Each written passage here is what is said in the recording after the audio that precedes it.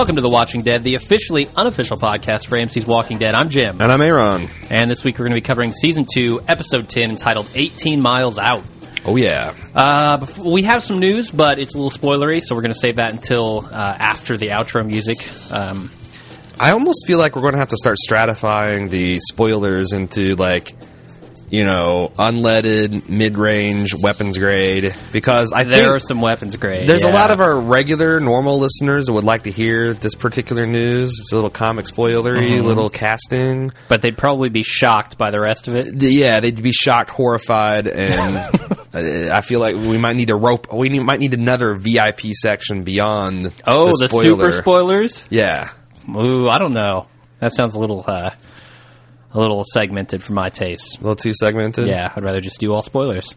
All right. You're either spoiler-free or you're spoiled. You either got to man up or run away from the spoilers like a little girl. Definitely.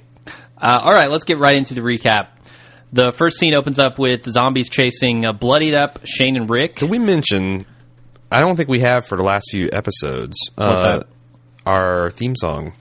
Oh, we haven't. That's right. That's my brother's band. He's in a band called Mysteriana, and you can find that song, the full 4-minute version, at mysterianamusic.com. There. I think they're happy now. All right. On to the recap. So, where was I? Oh, yeah. Zombies are chasing Shane and Rick. Randall is laying on the ground, inching his way towards a knife, and Shane gets trapped inside a school bus. What'd you think of the open? Well, it was a flash forward, as we find out a moment later after they come back. I don't particularly like this flash forward. I think they can be done well, but it's pretty hard to do them well, and I don't think this one was done particularly well. No, I think, Breaking Bad pilot, perfect example of a flash forward, because you don't know anything about the characters, you don't know anything the setting, you're just immediately hooked. Like, what the fuck? And there's a second one in Breaking Bad where that's really good. I won't spoil it because it's too good. Right. But, and I actually feel that I'm just kind of lukewarm on that one. But this one I'm just totally against because I feel it didn't really serve a storytelling purpose. Yeah. It was just distracting because all through the episode I'm wondering, well, is it going to happen now? Is it going to happen now? Is it going to happen now? Mm-hmm. And then when it did happen, it lessened the impact of what was happening because I already had seen it. And it also made Rick and Shane look like idiots. You know, because we knew we knew where this was going, and it seemed like, oh, God, I can't believe you guys are doing this in light of what's about to happen. Yeah, yeah. So, like I said, I think that as far as cinematography or cinema tricks go, I didn't think this was pulled off very well. Sure. Before we get too deep into this, I just wanted to comment a couple things about the episode in general. It's going to be really, really difficult for us to... We won't be able to please everybody with this cast because we got a lot of different email from people, some saying they hated it, some saying they loved it. I'm somewhere in the middle, a little bit more towards disliking it. I think it's funny that I think it's the first time you didn't like something more than I did. Really? I was a little more negative on it? Yeah. The action is good. There's a lot of cool action in this, for sure. But there are some massive plot holes, some inconsistencies, some really dumb decisions. And I think this is also where, yes, the action's very good, but it's built on a shaky foundation. Yeah. The foundational problems of the show I've been kind of just glossed over, and it's not... Yeah, it's like, yeah, this is all great, but I have this question, this question, this question, and this plot hole, this plot hole, this plot hole.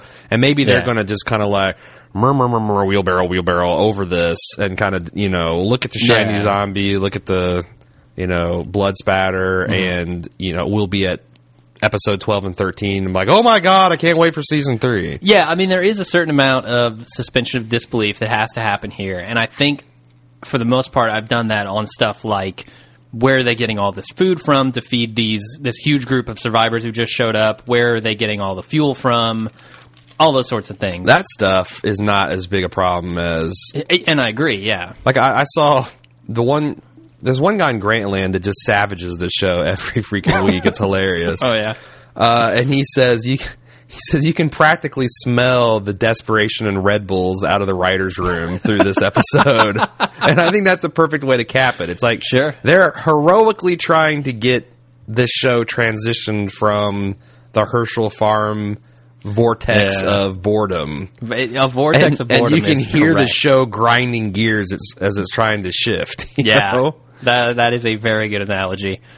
But up front, I wanted to say I didn't absolutely hate this episode, but I didn't love it either. And there's going to be parts of, like, when we get to the Andrea Laurie scene, we're going to sound like when Bunk and McNulty were investigating that one murder in season 1. It's just like, fuck, motherfuck, fuck. It's going to be 5 minutes of that. Yep. Explicit tag on this episode now.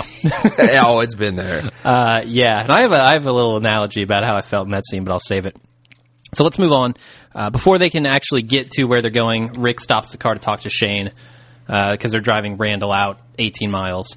So he tells Shane that he's going to stay alive to keep Laurie and Carl alive. He also says that he knows what happened between Shane and Laurie and that he knew it pretty early on. And then Shane explains why it happened. And finally, they make sure that Randall's tied up still. So let's talk about this scene. So what do you think? First of all, the symbolism. What symbolism? They have this conversation at a literal crossroads. Yes, they do. Yeah. And I thought that was, again, Mazzara said That's he cool wants... cinematography. Yeah, he said he wants to make it more cinematic. Yep. And, again, I like it when they show things, show subtext rather than beat it through our head. Yeah. And I felt this scene was pretty effective. I wish... my one wish out of this scene is that Shane wouldn't have clammed up as much as he did. I wish he would have said more to Rick. See, first of all, I'm glad that they showed us at a crossroads rather than Rick being like, brother, we are at a crossroads here. And, like that. Yeah. He needed to solve it. But I thought that Shane did a pretty good job of listening to some difficult things. Shane did a pretty good job of listening to some difficult things that Rick was saying. And then when Shane tried to tell him his side of the story and the things he went through, Rick's like, whatever, back in the car. And again... I get you, but he wasn't saying anything as he was going through this. He waited until the very end, and then he basically just said, they kept me alive, I didn't keep them alive. But isn't that... I mean, don't you want, instead of him interrupting and justifying, just listening to... No, because there were a couple of parts to this conversation. The first part was that him saying that he has what it takes to keep his family alive, and then the second part saying that he knows what happened between Shane and Laurie. And that's really the only part that he responds to. All right. Now let's talk about the other part, which is Rick just throws out, I know what you did to Otis. Yeah, and that's the other part. Here, again, prime example of the show grinding gears. Mm-hmm. They've gone from Dale saying, I bet I know what Shane did. I have a hunch. To Laurie finding out and saying, I think Shane did this. To Rick now saying, it's a certainty that you killed Otis. Fess up. And Shane just gives it up. And this is like that whispering game when you're whispering someone's ear, telephone. And then by the end, it's changed so much. Their thoughts on it are that he's a murderer. Also, here's the thing. Rick took this in stride. This reminds me of, like, in episode 2 of the Star Wars prequels, Anakin confesses to Padme that he slaughters an innocent... And she's just like, that's interesting. It's like, I slaughtered all the women and children and the men... And a whole tribe I wiped out for one act. And she's like, oh, okay. Rick just like, oh, yeah, you're a murderer. You put your life ahead of someone else.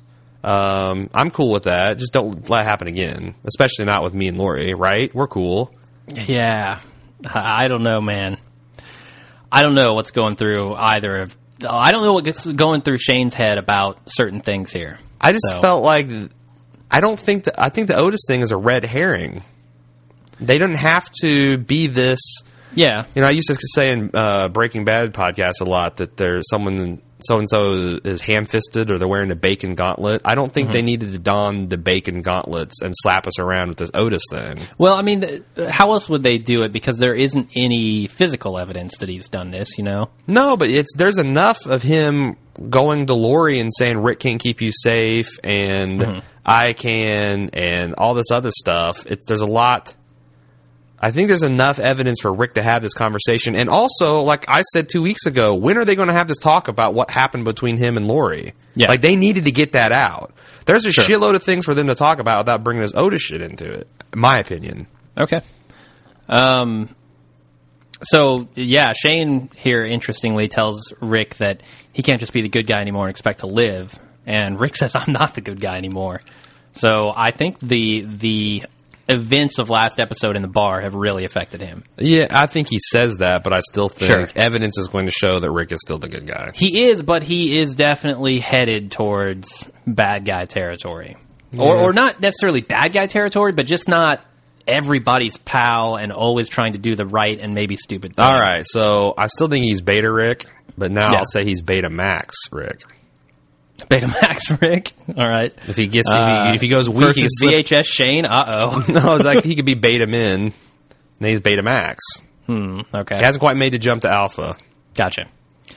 VHS Shane. Yeah. What the? Is he going? Just glossed over it, man. Is he going to win the war because the porn industry throws his weight behind him? Yeah, that's going to happen. Yeah, Andrea will be key player in that. You'd think Rick would have won, but all the porn producers in the zombie apocalypse threw their weight behind Shane. Oh, zombie porn! It's an entire new genre, man. Right. Yeah. Well, Shane's sexier. He's got the bigger lobes. Interesting side note here. Some Redditors pointed out that the shot from Randall's point of view in the trunk actually originated in Tarantino movies. That's kind of a signature Quentin Tarantino shot. Yeah, and I thought it was pretty cool. Did you? Because I, in my notes, said, "What is this?" I did not like it. Oh, I liked it. And you the got whole the music POV playing. with the music. And, yeah, I don't know. I liked it. Stunt. Right. Some of this feels a little too stunty. Moving on. A little too camera shovelly. Maggie and Shovel Lori camera. are preparing some food for Beth. Maggie's concerned about Glenn and what he told her about freezing up last episode, but Lori tells her not to worry about it. I really don't like to see Maggie getting advice from Lori here. I think that's about the worst person, maybe aside from Dale, that you could get advice from. We haven't seen Glenn this whole... It'd be hilarious if Lori's like, we haven't seen Glenn this whole episode. I think you should go out and fuck Dale. Yeah.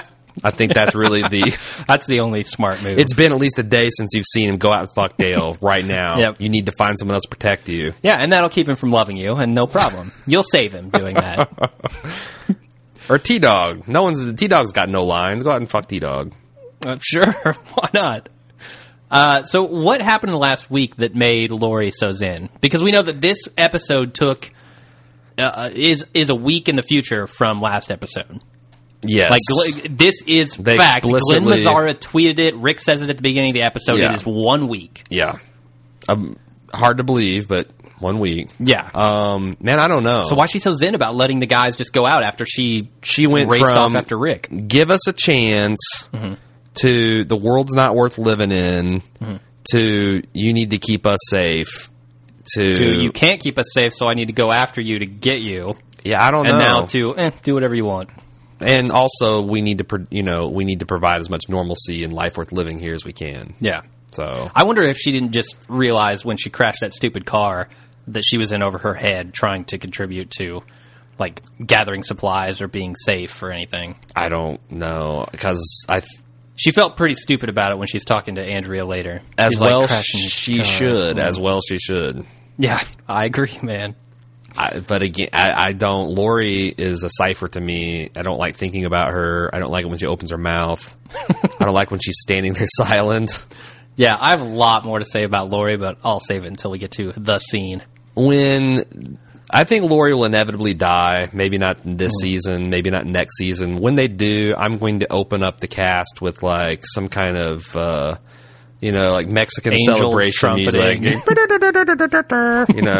Yeah. And like people shooting guns and going Arriba in the background. It's going to be a celebration, is what I'm saying. Definitely. We're going to get the pinatas out. We're going to throw a viewing party for I don't that know why I've episode. made this celebration a Tex-Mex theme, but that's the feel of it. All right. Yeah. All it's right. very festive. Thank you. So then Rick is talking to Shane about their plans for the winter as they drive, which I thought was pretty cool. Rick's thinking ahead. But then Shane looks preoccupied as he watches a zombie in the distance, in the field, the amber waves of grain. So there's a lot to say about these things. There's a lot to say about all these scenes. First of all, I want to make note that Andrew Lincoln just gave up Southern accent this episode. Oh yeah. He's like, if I talk like this, I can just talk about snow and snowmobiles, and we need to conserve our ammo, and no one will notice that I don't have a Southern accent anymore. Sure, until he says soccer, or until he says football, meaning soccer, and then we're all done. Forget it. You've lost us. And also, I remember I called bullshit on the fact that there would be snowmobiles in Georgia. Yes. And I Googled this, and there is one snowmobile dealership in Georgia. Mm-hmm. Yeah, that's pretty ridiculous. I just remember how, 3 inches of snow shut down Atlanta for a week. Yeah. Last year or the year before that. I think it was the year before that. So maybe that's an overreaction. This guy's like, we need snowmobiles. Open up a dealership. Yeah. So what is he talking about with the snowmobiles? Is he planning on moving north? It doesn't seem like it to me. Yeah. Because the whole point of this season has been we want to stay on this farm. Yeah. So why would he all of a sudden decide, we're going north in the winter? I don't know. I don't know why he's thinking that, because Georgia doesn't get that. Maybe it does. Maybe northern Georgia does get colder. But here's the thing. Even if it does, what snowmobile dealership is open or keeps stock during the summer? Right. In Georgia, where it's 120 degrees. And it's not like this is Manitoba. You're not going to be rustling through some Georgia guy's house and a cache of snowmobiles. The whole group can have one now. Yeah. I mean, I buy warm clothes and all that kind of stuff, sure. But...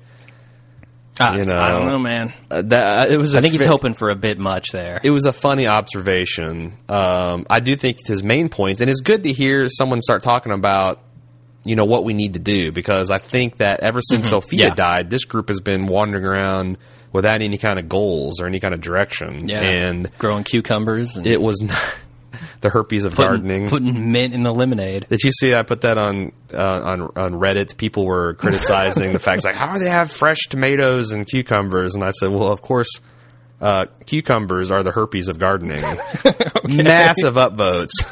Really? Because everybody knows, if you got a neighbor or coworker that's got a fucking garden, you will have cucumbers shoved up your ass until the first frost. Awesome. It's a single cucumber plant will produce more cucumbers than any 10 families can use in a lifetime. Wow. All right. I did not know that. Yeah, it's like Jesus and the fish and loaves. It's just a shame that they're not very nutrient rich. No, they're good for making. I think they're good for salads and making pickles. And they're impromptu sex toys. Definitely. So let's talk about the big question here. What does the zombie in the field mean?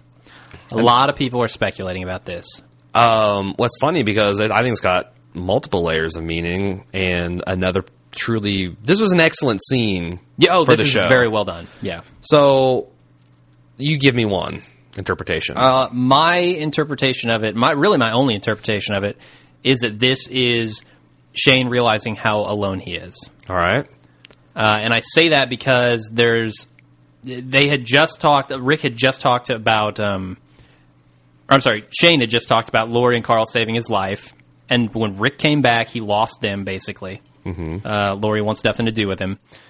Andrea, it's kind of a running theme of people being alone in this episode. Andrea calls out Lori later on for having her family and nobody else does. And Maggie also telling Beth that she's not alone later on. There's this loneliness theme kind of running through the episode. Good point.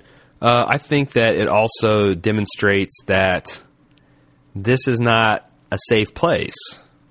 Yeah. There's zombies walking all around there, and it's kind of dumb luck that more of them haven't come to the farm. Yeah, definitely. So it's like Shane, as Rick is talking about the future and setting up stability and all this, Shane's looking out the window and is like, yeah, well, there's still... You can plan all you want, fucker, but there's still walkers roaming the earth. That's a good take. And also, I thought, this wasn't an original one, but I saw it on Reddit, people saying that it was an example of how this is the new world.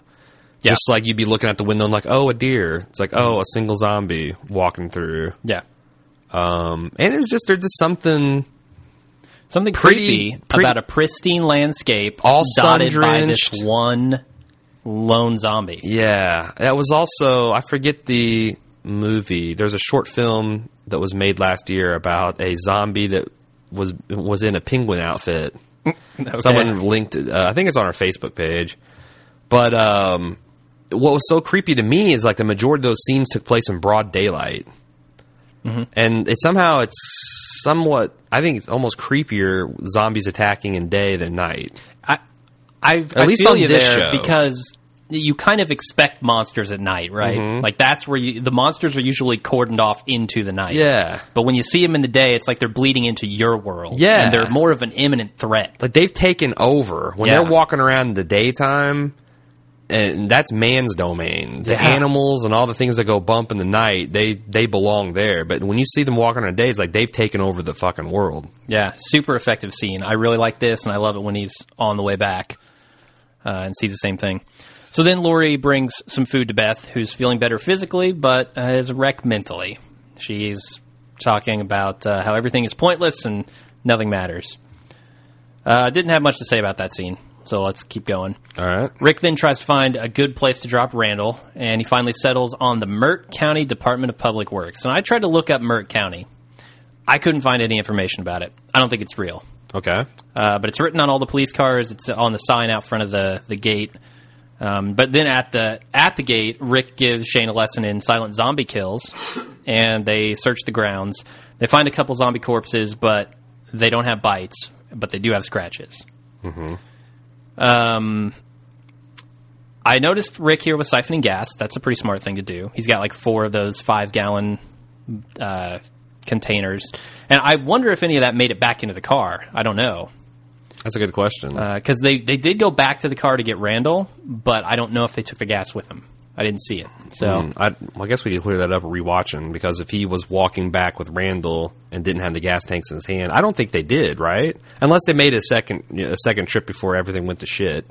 maybe. I mean, that's suspension of disbelief. I could go either way. I don't care. Right.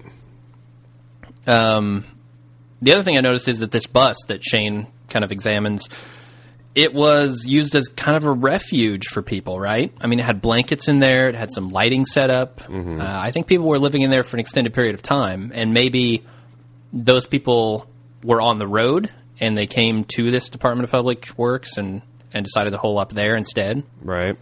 Also, it served a plot by if Shane had just run up on that bus in the chaos that ensues, your first thought would be, oh, I bet there's zombies on that bus.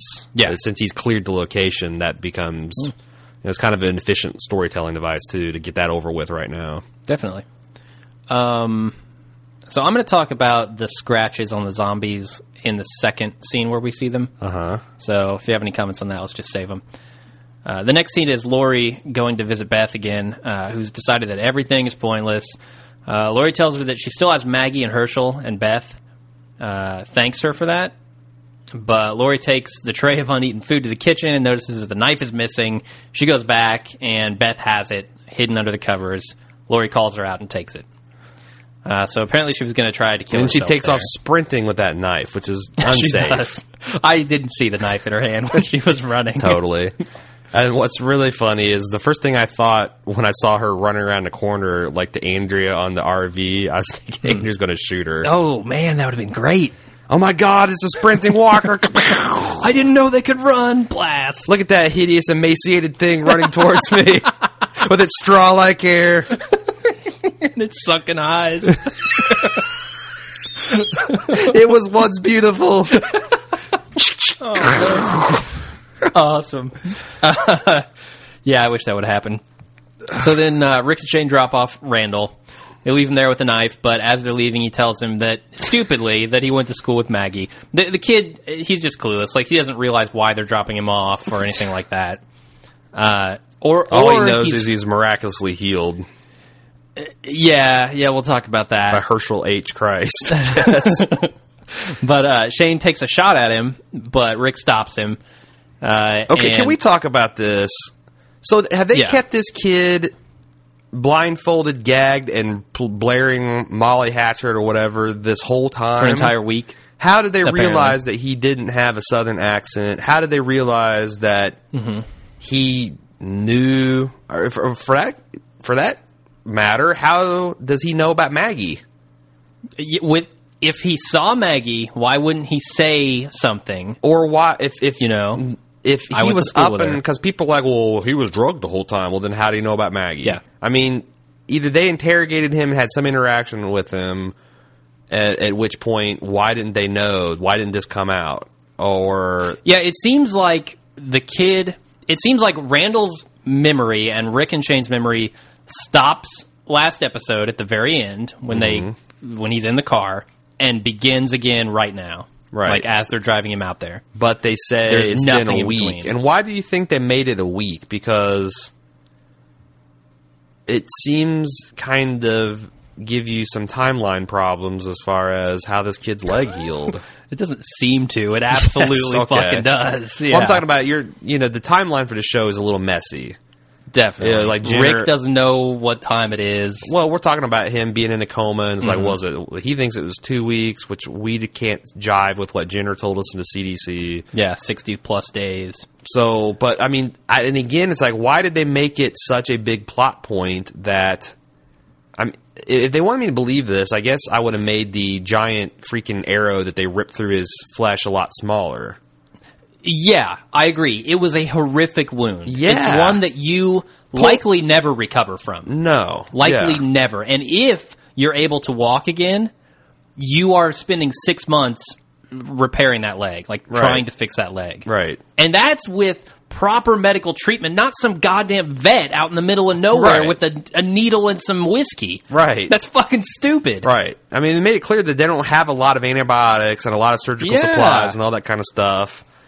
I'm just kind of flabbergasted that no one had any problems with this in the writer's room.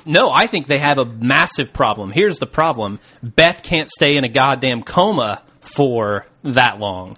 Like, she's not going to still be laying in bed 6 months later when he's better. For a nonsense hysterical coma. Yeah. Yeah. They've set up two characters here who both have, one is a mental issue, one is a physical issue. They can't be resolved in the same timeline, Yeah. but they both need to be in this Yeah. episode.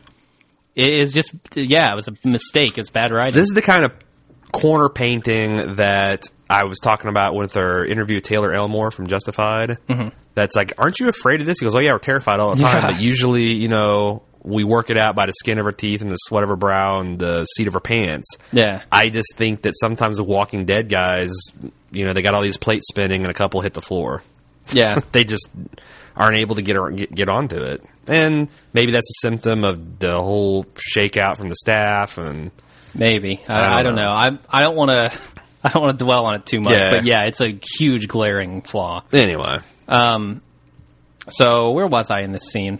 Shane takes a shot at Randall. Rick stops him, and Rick decides that they're going to take Randall back to the camp again for another night while he can think about Which what Rick- to do with him. Shane can't even fucking believe. No, Shane's like, no, we're not doing that. And then he tells him that he doesn't think Rick can keep Lori and Carl safe, and Rick gets pissed and blasts him in his armpit. Like, just devastates that pit, man. Yep. Yeah, lightning punch, falcon punch to the pit. Yeah, and there's a pretty brutal fight scene ensues. Yeah, yeah. And did you didn't? But it's interrupted by a commercial, so. Yeah. You know. But I thought it was interesting the symbolism of Rick and Shane as they're fighting. I thought they began to sound and act a lot like the zombies. Oh, that's interesting. With the, heavy breathing and the grunting and kind of Yeah. more animal sounds. And it also added to it that you've got a tied-up character edging towards a knife, trying to get loose. You know? Right. Yeah.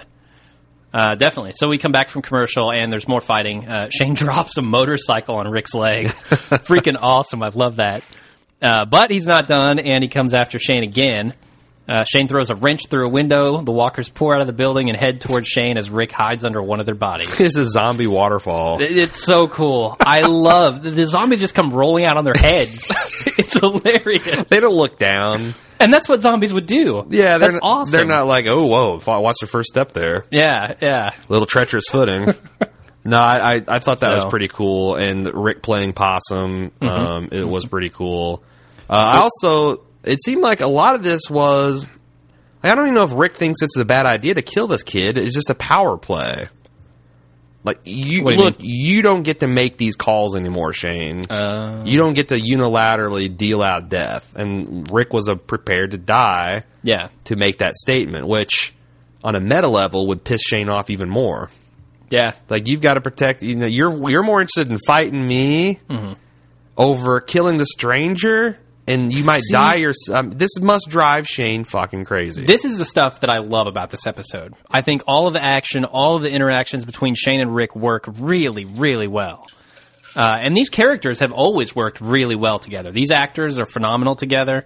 I always feel tension anytime these two guys are on the screen. And it carries over here. Now, what did you think about that really cool shot of Shane in the broken window pane with the zombie arm coming up? I thought it was a cool... Like, it was kind of a cool realization on Shane's part of what he's become. You know, he looks at himself, he's all, like, dirty and scratched up and bleeding. The way the paint was kind of grimy gave him a gray. I mean, they're very hammered to me home the whole, Rick and Shane and zombies angle. Yeah, and then when, like, this could be him. Yeah. And then you kind of saw the arm stirring, and it's like, what the fuck? And then, sure. And it looked like it was coming right out of him. A lot of people savaged the episode for like, well, why did the zombies sit there and not do anything with all this commotion going on? I guess, I didn't have a problem with it. I didn't really either. I just kind of chalked that up to, it's a suspension of disbelief sort of thing again. Yeah, plus it's like they were behind glass. In a building, so it's going to muffle some of the sound. I mean, there was a gunshot. A gunshot went off. True. Shane fired a gun, but whatever. And some of these zombies, they do seem to, like, for example, that one tank zombie. There's precedence for that. That one tank zombie, like, Rick got up and sat there for like a 5 count before it finally woke up, and there's shitloads of commotion and gunfire outside. I mean, whatever's animating these zombies. There's the walkers and there's the lurkers, and there's precedent for them kind of being unresponsive until something jostles them. There's also precedent for them using smell as their primary human detection device. So when he broke the window with the wrench and Rick was sitting right outside that window, maybe that's what did it. Maybe they smelled Rick. Right. Especially with him sweating after a fight in the heat. Good point. Yeah, I could buy that. So then there's a quick scene with Maggie, who's talking to Beth about her suicide attempt. Tells her that her and her dad would just die if she committed suicide. And then that's just real quick. I felt like that almost broke up the action a little bit more than was necessary. Yeah, I didn't serve much of a purpose, because then in the scene with Lori and Andrea, just a moment later, you can hear them arguing in the background, so you know that they're talking about it. Still. But then most of the walkers come out of the window and chase Shane, but one goes after Rick and another one goes after Randall. Randall uses the knife that Rick left to get free and kill the walker that came after him. Also, breaking a walker's arm so it couldn't get up is a pretty good strategy. Awesome shot, too. Like, that was a gruesome break. Because it makes sense. I mean, zombies aren't coordinated enough to, try to get up from a prone position with using only one arm. Yeah. I mean, we can do it because we know all leverage and all that shit, but zombies are just like, what? Yeah. I thought that was pretty brilliant. And then, although I do think the show sometimes has people go a little overboard too often on the fucking zombies. If they're all for free contagion, I've seen way too many characters just go and chop wood on a zombie. Oh, see, I think this was very purposefully done to show that this guy is not the innocent kid that he claims to be. Yeah, whatever. I mean, again, have Anakin kill the Sand People just so you... I think it's setting up more than you're giving it credit for. Okay. Honestly. All right. So here's the big scene. We're going to spend a little while on this one. Lori and Andrea arguing. The cat fight. I don't know. That's giving a little bit too much credit. Before we get really deep into this, let me say the establishing shot here is really cool because we come off of Rick and Shane and Randall's fight for their lives against tons of zombies, and then they show the pristine farm through a barbed wire fence, and there's nothing going on. And then you go into the house, and it's dead quiet, except for the yelling and screaming of Maggie. I thought that was really effective. No, they are getting a lot. They are experimenting with a lot of camera tricks and techniques, and some of it works, some of it doesn't. But a good establishing shot, as you said. Yeah, definitely. So what was your overall take of this episode or this scene? I don't know what to say because I put in the notes at some point. I started trying to keep track of the dialogue, and like as the bullshit kept piling up, I just like the last thing I wrote is this is like performance art. That's exactly how I felt. This was like Tom Green going into a nursing home that's playing bingo and taking it over and freaking people out. This was the writers fucking with us because I was primed, as much as I don't like Andrea, and as recently as 4 episodes, I wanted her to die for trying to kill Daryl. Sure, yeah. Just by being a bitch. As much as I don't like Andrea, I was prepared to stand up and cheer for her taking it to Lori, who is even more loathsome. Yeah. And this bullshit like the leave the killing to the menfolk. We've got turnips we got greens the collard and all that, whatever. Sure. And I was like, okay, this is going to be cool. But then Andrea started this bizarre pro-euthanasia bullshit that doesn't even work when it's applied to her. Yeah. It's like, okay, let's say, giving a suicidal person after a major life trauma the option to kill themselves is not a good idea. That's why we have suicide hotlines, dumbass. Yep. If the group had let you keep the gun and you blew your head off back on the road, are you saying you would rather done that? And if so, why don't you just kill yourself now? You've got a gun. Exactly. And she says in this scene, I came through it. No. Well, guess what? You wouldn't have had a fucking chance to come through it unless Dale took away your option. Right. And the exact thing that you're telling Lori not to do. And the only thing he took away, I'll still die on, is he took the fucking gun away. And she was suicidal. That's a solid thing to do. Sure. And she got through it, but if he'd have given her the gun and she'd shot herself in the head, she wouldn't have got through it. Exactly. And I'm like, why don't the writers know this?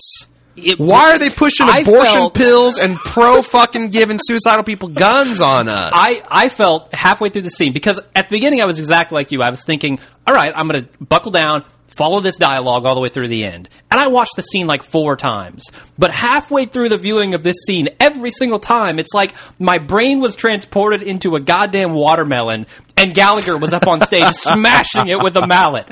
I couldn't comprehend what they were talking about because it was just so crazy. Right. None of it made sense. It was all insane. Right. I put it on Facebook that here's my impersonation. Lori's like, crazy, crazy, crazy, crazy, crazy. And Andrea's like, crazy? Crazy, crazy, crazy, crazy. And Lori's like, crazy, crazy. And Andrea's all like, crazy, crazy, boyfriend, crazy. And then it's like, that was the funny thing, is dropping the boyfriend. But that was awesome. Like, look at what they're arguing about. The men can handle it on their own. You working on your suntan with a shotgun puts a strain on us. I'm on watch against walkers. I'm trying to create a life worth living. Well, did you apologize for wrecking Maggie's car? You're insane. And then I wrote, you're both insane. Yeah. Lori calling anyone insane. Is insane. Have we beat this into the ground enough? Because I want to talk about Lori's very 50s sexist women attitude. Okay. She, to me, went Don Draper. Like, what the hell? She's telling Andrea that she has no business protecting the group. She belongs, pregnant and barefoot in the kitchen? She literally is happier pregnant in the kitchen. Yes. That's where she wants to be. Yeah. So I kind of... I hate absolutely everything she's doing. Do they have a woman writing the show? Because you think Certainly she'd stand not. up and say, this girl's pregnant, and you're advocating her to stay in the kitchen? Should we take her shoes off in this scene so she can have the triumph, or she can be barefoot, pregnant, and in the kitchen? What the fuck? It blows my mind. I'm wondering if the writers knew what they're doing with Lori. Because Lori is the exact opposite of everything I ever want to see in a human being. I hate every single thing she does, but if I agreed with every single thing that every single character on this show does, there would be no tension. If they all agreed with each other, there would be no tension. Bullshit. I'm just saying how I see it. I think Lori is there doing stupid, controversial things to get reactions from other characters. She has a very narrow viewpoint. Like, from her perspective, this is the same world practically that she was in before, and Andrea points that out. Like, she has her whole family there. All right. No one in her family has died. I have a 2-word rebuttal when you're done. right. So let me know when I'm can Asshole. go. No. All right, give me your 2-word rebuttal. Boyd Crowder. He's a fucking neo-Nazi that blew up black churches and then become a born-again Christian and then become a huckster for a coal corporation. Yeah. He's loathsome and he holds controversial opinions and he winds up everybody and he's fucking fascinating and I love him. He's riveting to watch, yeah. You don't have to No, you're have right. some, shitster be a boring, vapid, painful to watch character. Yeah. And this show is choosing, it's like, so yeah, maybe this is to stir us all up because it's working. It certainly is. But not in the way that I want to keep watching to see what she does next. More like, I hope she dies by the end of the season. God, I hope she dies. Yeah. Okay. I feel you there. Boyd Crowder's a good example of that. Anyway. So, Glad yeah, glad we worked through this. definitely. This scene is just, it blew my mind, and I felt like Shane, we're back in Fantasyland. What the fuck is happening? Yeah. That's all I have to say on that scene. Okay. So then the next scene is Rick finding his gun, killing the zombie that's following him. But as he does that, 2 zombies fall on top of him. He kills one of them Zombie. outright. The one guy in Grantland It's called a it Zombie dog Jenga. pile. Zombie Jenga. Yeah. Zombie sandwich, too. Zompile. So then he shoots right through the face, right through the back of the head of the other, Which to kill the final zombie. and you can see the barrel of the gun. Yeah, you can. And they must have done it CG, so it's like that was a dummy the hole was there the whole time and they patched over a CG because you can't just blow someone's head off.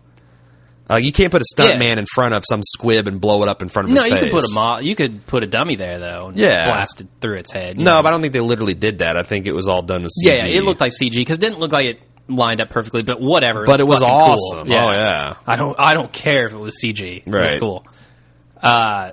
Lots of people noted, and we did too, that this is a Justified ripoff.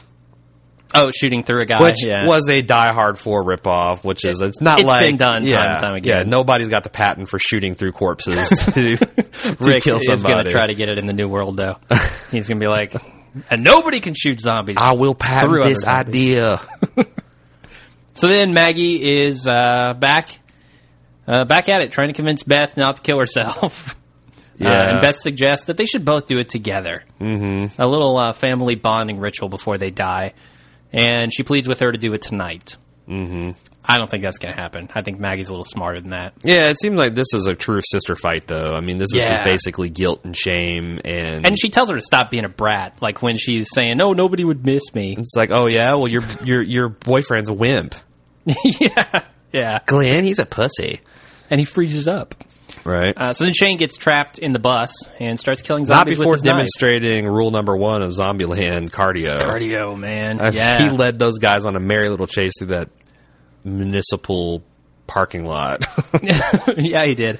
Speaking of which, there's this really cool event coming up that we should talk about, the Zombie 5K run. Which I posted on our Facebook site, Did you? Okay, cool. facebook.com/baldmove. There's one in Indianapolis, but there's like 10 all across the country. Mm-hmm. And it's literally a 5K, like a warrior dash where you got to run through an obstacle course, but they're paying people to dress up as zombies. Oh, they're and, not paying. People are paying to do it. Oh, true. But Yeah. I think it's a discount. The running is the most Yeah. expensive option, but you pay to dress up and be a zombie that chases the people running through and try to capture them and infect them. It's a capture the flag sort of thing, or Yeah. like a flag football thing, where they've got flags and you've got to grab them as a zombie. Oh, okay. So nobody's actually going to be bitten and turned. Well, sure. I didn't know that they actually were wearing flags. I thought if they touched you, you're out. Nope.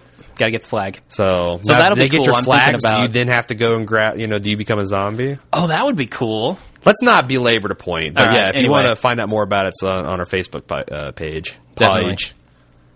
So my question here with Shane stabbing zombies in the head, cutting his palm with that knife. Mm-hmm. He killed a zombie earlier with it. They didn't show it, but he took it out, and there was a zombie approaching at the gate, and presumably he stabbed it in the head. He didn't sanitize that knife between that moment and cutting his palm open. No. He's pretty confident that he's not going to be turned into a zombie by that. I mean, what is Dude, he thinking? I don't know and I don't care.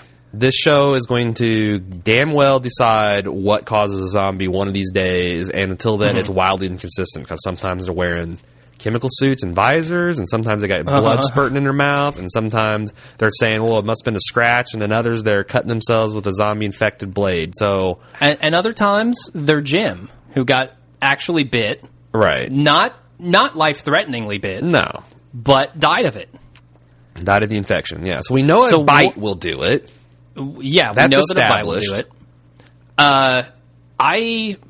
And people are speculating, oh, well, Rick knew here that Jenner told him that everyone's infected, so it didn't matter. All right, let's talk about this. Why would he keep this from Shane? No, let's save it. Because that scene is coming up. Okay. So the next scene is Andrea relieving Maggie from her suicide watch and purposefully leaving the door open for Beth to escape. Right. Just literally. And she walks out of the room. She lets Beth hear that she can walk right out the front door because the screen door hits behind her. I'm surprised she doesn't give her a gun. Yeah. Or take the steak knife back to her. That would have been good, too. Or a spoon. This was all I could get. Gouge your eyes out. Then Rick finds Randall, who's trying to convince him to take off and leave Shane, and Rick agrees. And he's like, okay, let's get out of here. Mm-hmm. And they take off. They leave. And Shane watches as they leave through the bus window. And he's like, fuck. Yep. Maybe I shouldn't have thrown that wrench at him. Or maybe this is what Otis must have felt like when I kneecapped him. Definitely. Pretty cool scene there. Maggie comes back. And it's interesting how he played that, because they actually played it like he's bummed out. I kind of, when I saw what was happening, I was like, I wonder if he's going to give like a Good Will Hunting. You know, what do you mean? Where Ben Affleck finally comes out and Will's not there. Oh yeah, and it's like every day I pray that you're going to man up, Rick. He's going to give him a nod. There's going to be a survivor that's just going to murder for no good reason, and you keep disappointing me. Yeah, he's just going to kind of like, I respect, I understand, you know. Gotcha. So then Maggie comes back to find Beth in the bathroom. Lori comes in and pries the door open, and Beth apologizes as she holds her bleeding wrist. Mm-hmm. She's tried to kill herself with a piece of mirror, but apparently she's had a change of heart. You know, she's like, I'm sorry. Yeah, I mean, she tried to kill herself. She realized, oh my God, I don't want to kill myself. Yeah. And changed her mind. Most people that attempt to commit suicide don't really want to die. Yeah. Or they, you know, I don't know. I don't know enough about the I don't want to come across as offensive because I don't know enough about psychology, but it's not uncommon to have someone. I'll teach you about it. By next week, I'm going to make Air on Suicidal. Oh, it wouldn't take much. Another scene with Lori and Andrea. Yeah. Don't give the show any ideas, Jim. Any comments on that scene, or should I move on? Move on. Rick stops the bodies of the two cops, and this is the scene I was talking about. The ones that they saw before, and he picks up some guns and ammo. And then he looks at him. He's like, And he's the camera zooms in on his face. So what is he thinking here? And let's talk about the scratches and stuff. I thought, when I first saw it, honestly, I thought, oh, well, he's realizing he's got this belts of ammo, some extra weapons, that it's doable to save Shane. Oh, see, my thought was they're both wearing cop uniforms. I missed that. I'm glad. Okay. But that's a solid point, too. Yeah, and he looks at that and he sees himself and Shane there and realizes, this is my partner, I need to go back for him. Right. So that's what I got out of it. A lot of people on Reddit were speculating that his look there was him realizing, oh my God, Jenner was right. Everyone is infected. But they're assuming that Jenner said that, and I honestly don't think the show is giving that a moment's thought. I think they've forgotten about it and they don't care anymore. Because again, at this point, why would Rick not tell Shane that? Is anyone? I haven't yet to see a cogent defense of if that's what Jenner told him. Mm-hmm.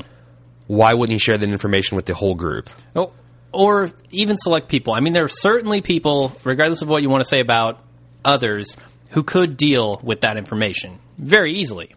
I mean, Dale certainly could deal with that information, right? What if Rick thinks that if he dropped this bomb, that all hope would truly be gone? This would kind of line up with his speeches about how I have to bear this weight and I have to keep, because if everyone's infected, everyone that dies is going to become another zombie. That's a whole, like, you're not going to wait this thing out.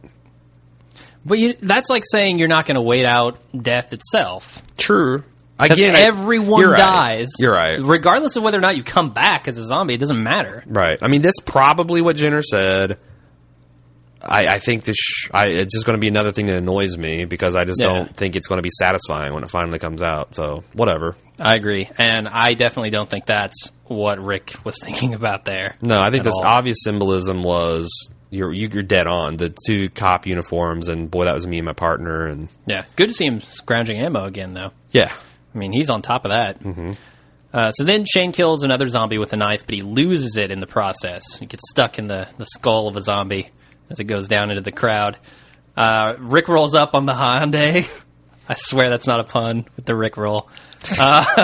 Guns blazing to the rescue. That was pretty cool. I really, really like this scene, man.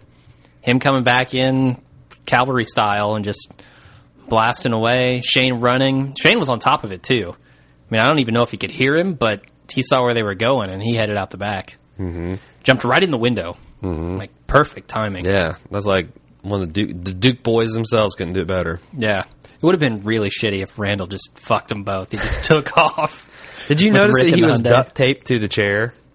Oh, was he? To the driver's seat? Hey, there's like a roll of duct tape around his neck holding him to the post when he was going like, woohoo! Like I didn't realize that. Yeah. Huh, nice. So then Maggie confronts Andrea outside, tells her what happened with Beth. Andrea's happy and says that Beth wants to live. Andrea sounds like a fucking cult leader here. Yeah, I don't agree with anything that Andrea said. She has made her choice. The cosmic egg has blessed her. I'm glad she put the smackdown on Lori, but I don't agree with anything she says other than that. Yep. She's banned from the ranch now. Yep. Maggie tells her never to step foot in the house again. I don't think Maggie went far enough. Mm-hmm. She should have then turned to Lori dead, and you are too. No, you have to stay on the porch. You can't go in the yard. You can't come in the house. You're on the porch for good. The porch is the DMZ. And don't use our swing either. That's right. I see a woman on a swing. I kill the skeleton sitting on it. Awesome. So then Randall bailed out of the back of the car, and Rick stops to pick him up. He asks Shane if he's still going to kill him. Okay, so why did they blindfold and fucking music blast this kid again? We know at this point that he knows where the ranch is and Maggie. He knows who Maggie's father is and all this. So it's like, if you liked it the first time, the second time was even, I don't know. It just seemed, it really annoyed me the second time. Just to be, oh God. Like, let's be overly cautious, or maybe he's just a sadist. I don't know. Yeah. It's like in Back to the Future where Marty tortured him with his father with some kind of speed metal. Oh, yeah. Awesome.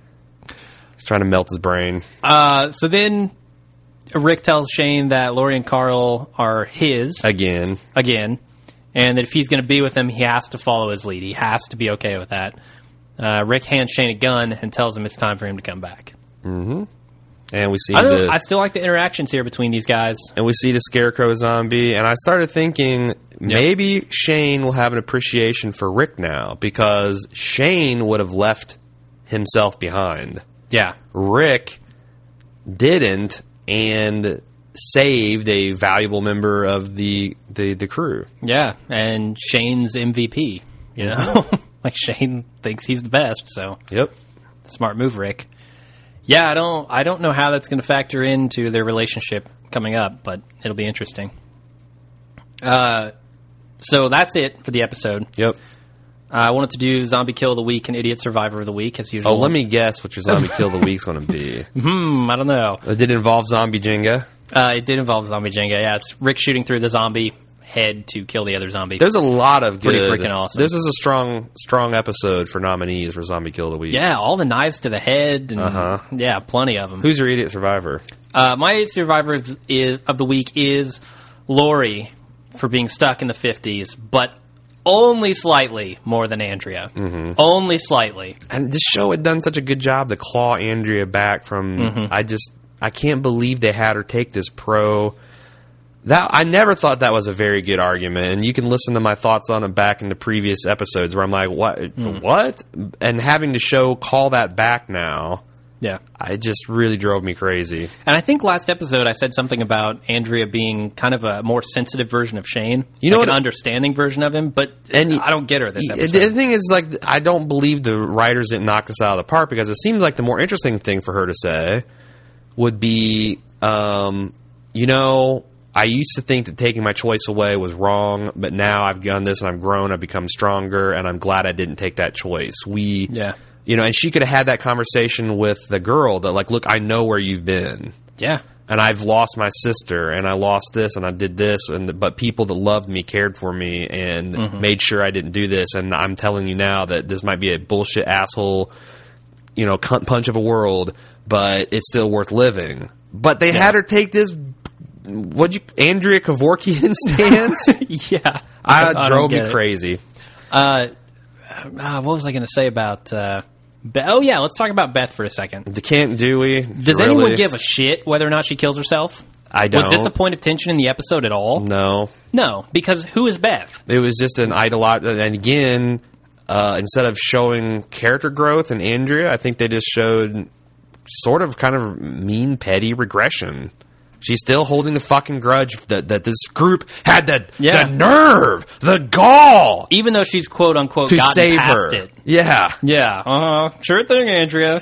Yeah, we believe you. Yeah, I don't know. Wouldn't it have been more effective to have a character that we actually cared about try to commit suicide, like maybe Glenn, or I don't know if you're going to use this as a backstop for dueling. You know, it's hopeless. We should kill ourselves. No, we shouldn't. So much to live for. But Lori's flip flopped on 4 times now.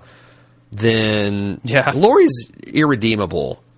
So give her all the bullshit angry lines. Like, make her be the one, like, you know what? I used to think it's, maybe I'm still thinking it's the right choice, even though I've got this baby, blah, blah, blah. And have Andrea be like, look, you stupid, blah, blah, and blast her. But I don't know. It's out of all the different possibilities hanging there. Don't agree with the choices they made. She keeps flip-flopping, too. Like, even after she realizes that Beth doesn't want to kill herself, she goes on to Andrea's side. I'm not going to say she's right, but sometimes you got to cross the line. What the fuck was that? The action was very good. The kind of resolution and moving forward of the Shane Rick was good. Yep. The cinematography, a lot of the shots were really good. Yep. Everything that happened on the farm was awful. Yes. Absolutely terrible. And what's worse, this show, ultimately what happened in this episode? Pretty much nothing. The only things that were resolved here were the things that were set up here.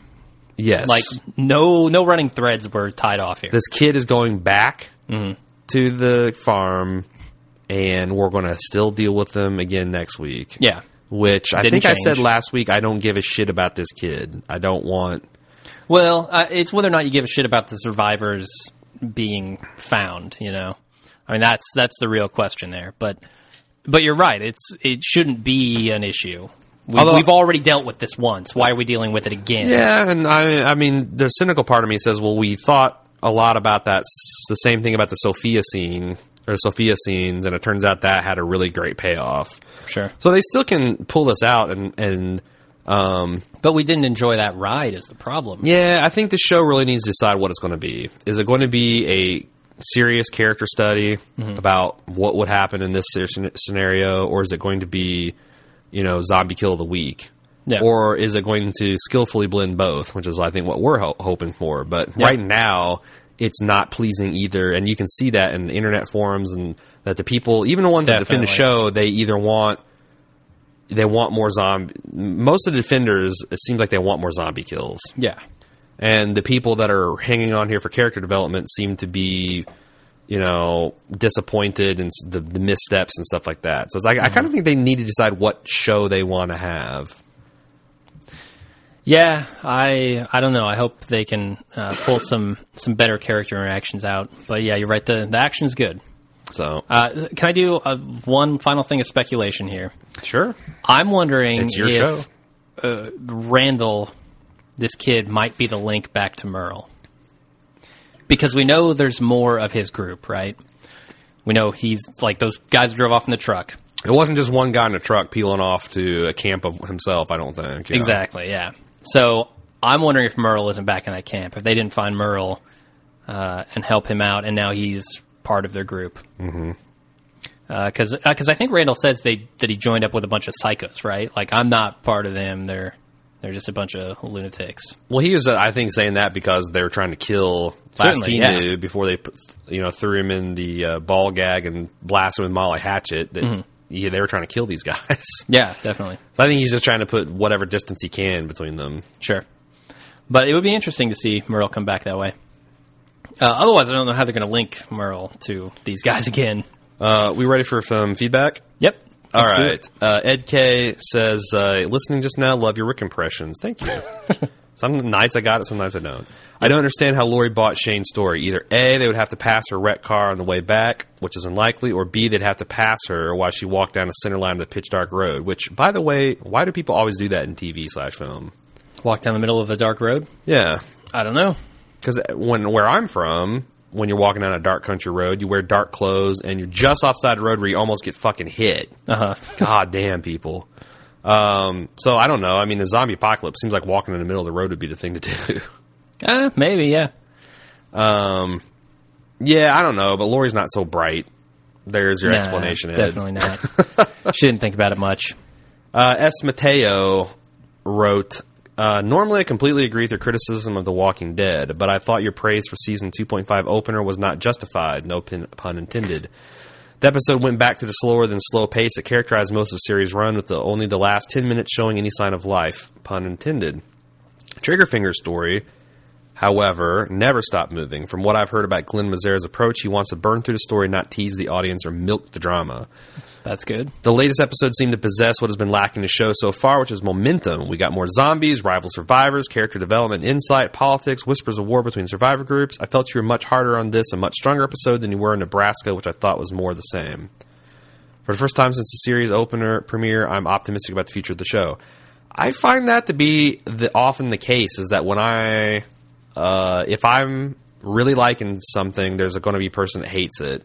Mm-hmm. This is why this episode is so weird, that it seems very polarized between people that loved it, hated it, and then I kind of see there is lots of good, but there's a lot of bad. Yeah. And the good stuff is somewhat undermined by the foundation being creaky. I think I've defended why I liked the half-season opener pretty well in that podcast. So you're also completely wrong about Rick saving the kid in this episode. I recently watched Lord of the Flies, and I think it's a great companion to the show. Shane, like Jack, doesn't understand why people still want to follow the same rules that they did pre-Zompocalypse. He represents the worst aspects of human nature when left unchecked by society. Rick, like Ralph, instinctively knows that you cannot completely abandon your humanity without the world devolving into chaos. Just because Rick put down 2 other people who are threatening him and his group does not mean that showing mercy to an enemy is a step backwards. Rick saving that kid is completely consistent with his worldview and his approach to survival. You can disagree with his decision, but I think it makes him more interesting. That's the reason why he's here at the show, not Shane. I think showing him mercy would be a bullet to the head. Yeah. Trying to save him with the number of walkers that they showed in that situation, and the potential for harm to the group overall, seemed foolhardy to me. Yeah. But it doesn't make him a more interesting character. That's we'll see how. I'll say that it certainly is in his established pattern. Yes, as a character. So yes, okay. Mike from North Carolina says, "Hey guys, love the podcast. I think I heard from you guys that someone loyal to Darabont was going to leave the show to do another project with him. It's probably Jeff Dummon because he had to pass with him already. So Dale is probably going to get killed by Shane, and that causes a split in the group at the end of the season. We'll also put Andrea in an awkward position." Well, that was my prediction. I thought that Shane was going to kill the survivor, and my money was going to be on Dale. And I'm cool with that. Yeah, I'm fine. Honestly, Dale can go. I would like to see. I think that the show would be in large part fixed by killing more of the main characters. Just killing the right ones, though. We don't. Don't want the wrong ones to die. Right. Monique wrote in, shared an article with Robert Kirkman from IGN dealing with T-Dog's storyline or lack thereof. Kirkman said that I love the character and the actor who plays him. Wait, how can you love the character? There's no character. He's just a dude in the show. No, he got a fever and he wanted to leave the group. Oh, God. All right. Irony Singleton is honestly one of the nicest guys I've ever met. Totally cool dude and does a great job. The writer's room is full of big T-Dog fans. Bullshit. And they were trying to work him in. Unfortunately, right now there's a lot of stuff going on with Shane and Rick, a lot of stuff going on with Daryl, a lot of stuff going on with Glenn. So when you have to focus on where the stories are, T-Dog, though, will definitely get his day, and he's got some really cool stuff coming up that I think a lot of people are going to be excited about. Cool. I hope so. But he agrees that he is somewhat underutilized right now. Somewhat. Jesus Christ, what would underutilized look like? Yeah, a character we haven't heard of that's been there the whole time. We've never seen on screen. But it's all cyclical. We'll have to move these characters in a natural way, and not everyone can be in a spotlight at all times. I will volunteer Laurie's place in the spotlight. All right. I'll get behind that. Fletch writes, you guys are so busy criticizing Rick in the bar, yet you forget he was a cop. I'm a cop, and sometimes you just know when bad guys are about to do bad things. Was I criticizing him for shooting those guys? I don't know that I was. Maybe I was. I can't remember. said that it seemed like it was a little fast. Oh. I don't know. I thought it was pretty awesome, actually. Plus, Rick watched True Blood. He knows that Dave is a serial killer on that show. You are talking about the leadership tactics and styles of Rick and Shane. It seems like a dynamic in the show is a lot like the group show Survivor, forming alliances based on unfolding events and only seeing personality traits emerge over time. Guys like Rick are automatically looked on at as leaders, while others, such as Dale, use information to manipulate and shape the group. Dale pulls people aside and tells them things individually about Shane because he hasn't the spine to come right out and say it. Mm-hmm. And also denying Shane a chance to refute the information. That way you can turn people's opinions of Shane's actions by calling his motives into question. All right. I feel him on that comment, but I have to say that's the difference between reality television and scripted dramas. In scripted dramas, you want the character definition like right up front. You want to know where is this character coming from, why are they making the decisions they're making, as early as possible. I don't want 2 seasons in to not have any idea what the motivation of this character is. Yeah, I mean, I don't have a problem with it from that standpoint, honestly. I actually like the character of Dale for what he is. He hasn't pissed me off since the Lookout failure, which was largely a failure of the directors and writers. Yeah. Even more evidence in this scene where Dale tries to sway Andrew's opinion and she defends Shane while Laurie hears the same information and takes it as truth. Laurie, having previously been exposed to Shane's rapiness, has good reason to believe Dale. Sure. I can see that. He's excited about Andrew and Shane forming a hidden alliance potentials. So, I read that second part of the email largely because of the word rapiness. I liked it. I would like to see an alliance between Shane and Andrea. Adam, you mean more than they already have shown? More than the dirty car? Yeah, more than the crotch grab. Sure. All right. Adam, let's put to bed the thought that Shane is too popular to die. Shane is gonna die. John Barenthal has signed on for Frank Darabont's TV show L.A. Noire, where he will play the lead. Walking Dead is filmed in Georgia. L.A. Noire will be filmed in, obviously, L.A. He can't do them both. It's going to be a commute, man. I don't know. They might film Georgia to be like L.A. I mean, hell, they film L.A. to look like Harlan County, so they can do any fucking thing as far as I'm concerned. Yeah. I think he'll die in the last episode of the season because that's the kind of stuff the show does. I do kind of wish they'd have him die unceremoniously, like 20 minutes in episode 11, just because it'd catch everyone off guard. I'd like to see that. That reminds me of something I was going to say earlier. I'd like to see someone die not from a zombie bite or whatever, but just like Shane gets pissed at Dale and just pile drives him into the ground and breaks his neck or something like something you don't expect to happen. Or it'd be kind of cool to see Laurie die of a car accident, something mundane. Like, we died of a car accident right now. Yeah. Hell, I almost died today from some idiot blowing through a roundabout. I was like, shit. You know, it's like, that would be funny to see. She almost did. In the zombie apocalypse with no cars on the road, Laurie could kill herself. Yeah.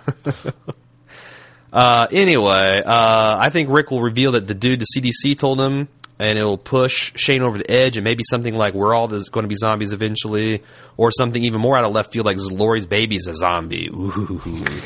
It's going to gum his way out. They have been foreshadowing those zombie babies, man. There have been 2 car seats. There was one in the bus. That's disturbing. It's creepy. I'm going to hate it when they got the zombie kids, man. A school full of like young elementary. If Laurie's baby's zombie, I think it's going to die in the womb just from there's no nourishment. Yeah, I don't know how zombie birth works, man. They did it in Dawn of the Dead, and it was pretty cool, but... Right. That was another Lori being too thin joke. Oh, gotcha, yeah. See? Yeah. I also got to ask, Aaron, I hear your southern accent, and being a Mississippi boy, can't help but wonder about whereabouts you from. Just an accent, my guess is maybe Georgia or southeastern Tennessee. Is your name Limehouse, sir? Are you Adam Limehouse? What the fuck is going on here? I'm actually born and bred in Indianapolis, and I've been told many times I have a southern accent. I did spend a few years as a teenager down in Texas. Maybe I picked it up there. Oh, it's more central Texas. They don't have a particularly strong accent, but if you're hearing it, it's, I don't know, maybe the alcohol. We just say y'all. Y'all, yeah, I do like to throw in a y'all. Yeah. There, here and there.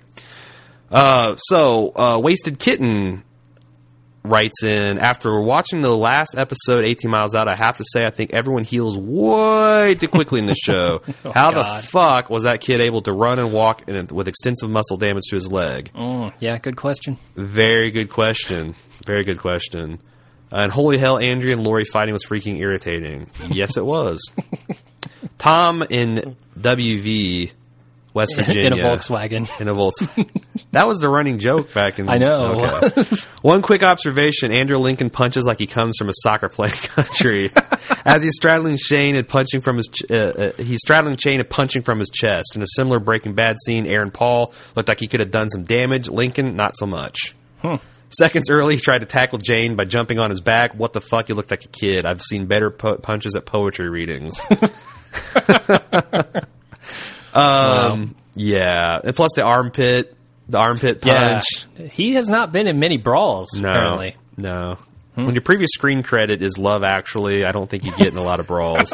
Yeah. John from Portland says, hey, I think this is John P. from Portland, actually. Hope all is well. It's been a while as I haven't had time to catch the episodes before your cast. Glad to see you guys are still going strong. One, outside of Rick's accent and a couple points, I really enjoyed the whole Rick and Shane scenario. Watching both of them earn a little understanding and regaining some respect from each other was nicely done. Having Rick simply start the Otis conversation with the definitive, I know what happened at a school was a little strange. Though it might have been one of those bullshit cop moves where they just state something as fact, hoping that the perpetrator comes clean. I like that. That's a nice theory. That makes sense. Think Shane saw through that? Maybe. Apparently not. Messed up. Might be a reason Shane goes and pops Dale if he starts speculating on who the fuck told Rick. Yeah. Regardless, I'm relieved the conversation took place. I'm not a fan of the lost approach where everyone refuses to talk to each other about anything important. He belly laughed a couple times in the episode when Rick tells Shane that the hostage survivor will be safe tied up in the barn, assuming Shane doesn't break him out, was gold. Yeah. As was Rick's fuck you way of bringing up the wrench being thrown after saving Shane's stupid ass. Let's see. What else? He sells also a plug for other show. Thank you guys for turning me on to Justified. I just started the first season after listening to one of your casts to see what it's like, and I instantly and thoroughly liked the characters. Yeah. That's the thing about Justified is season 1 takes a bit to take off, but the fucking characters are so good it almost doesn't matter. Yep. It's the opposite of Walking Dead. Yeah. The characters carry the plot until like season 2 when it just gets amazing. Definitely.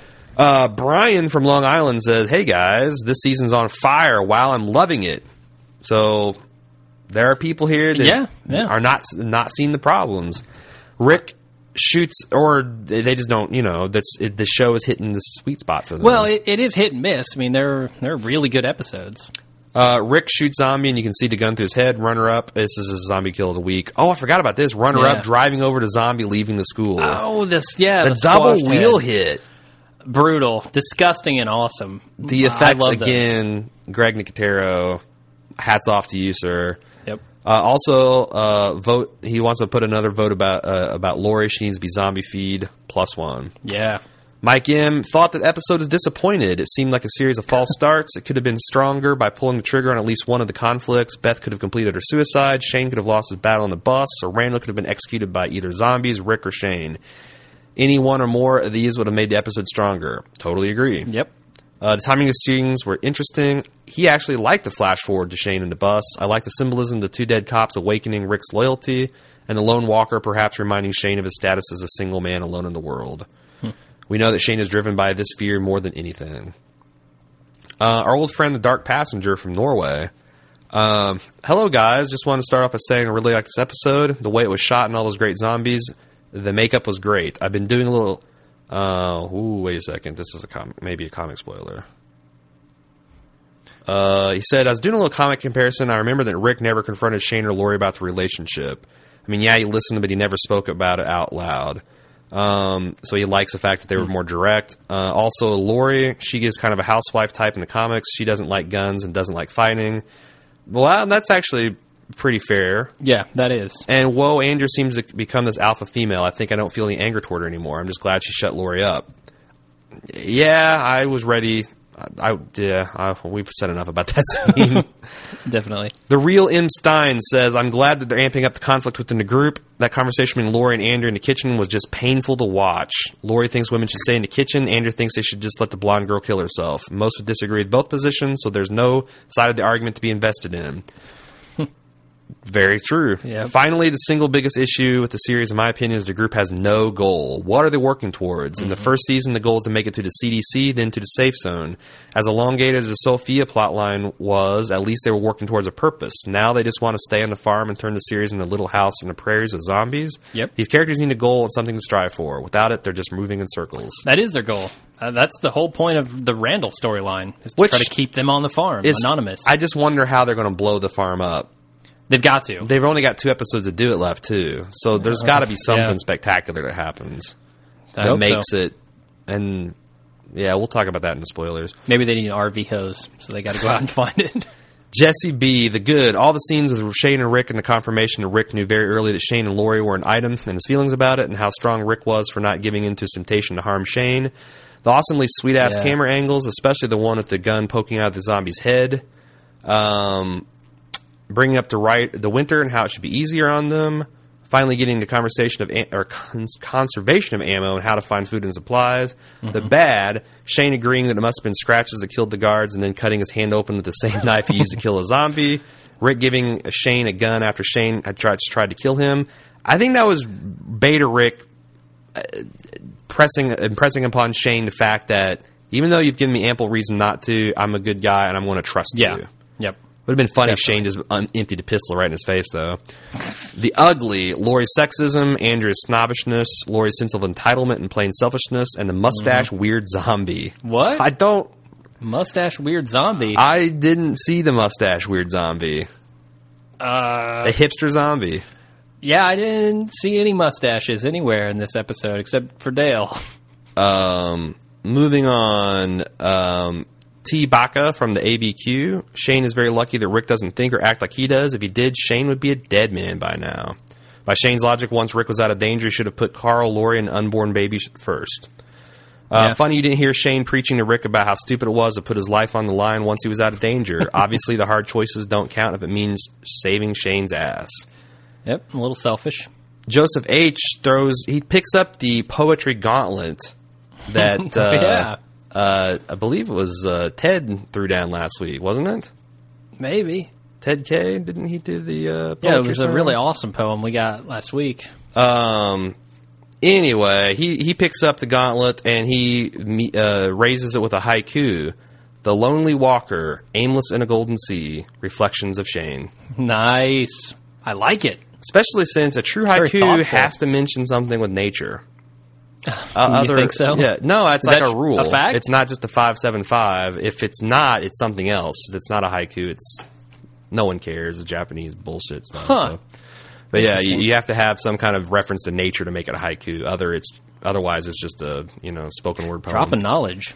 Boom, Drew T. Holy hell, 18 miles out was better than a free Los Hermanos meal. Knives, both literal and metaphoric, were certainly a motif. Oh, this is a good one. Rick cuts himself to demonstrate how they better survive in the long term. Shane cuts himself so he can survive in the short term. And Beth cuts herself because she doesn't know if she wants to live. Plus, she's wearing goth makeup. What?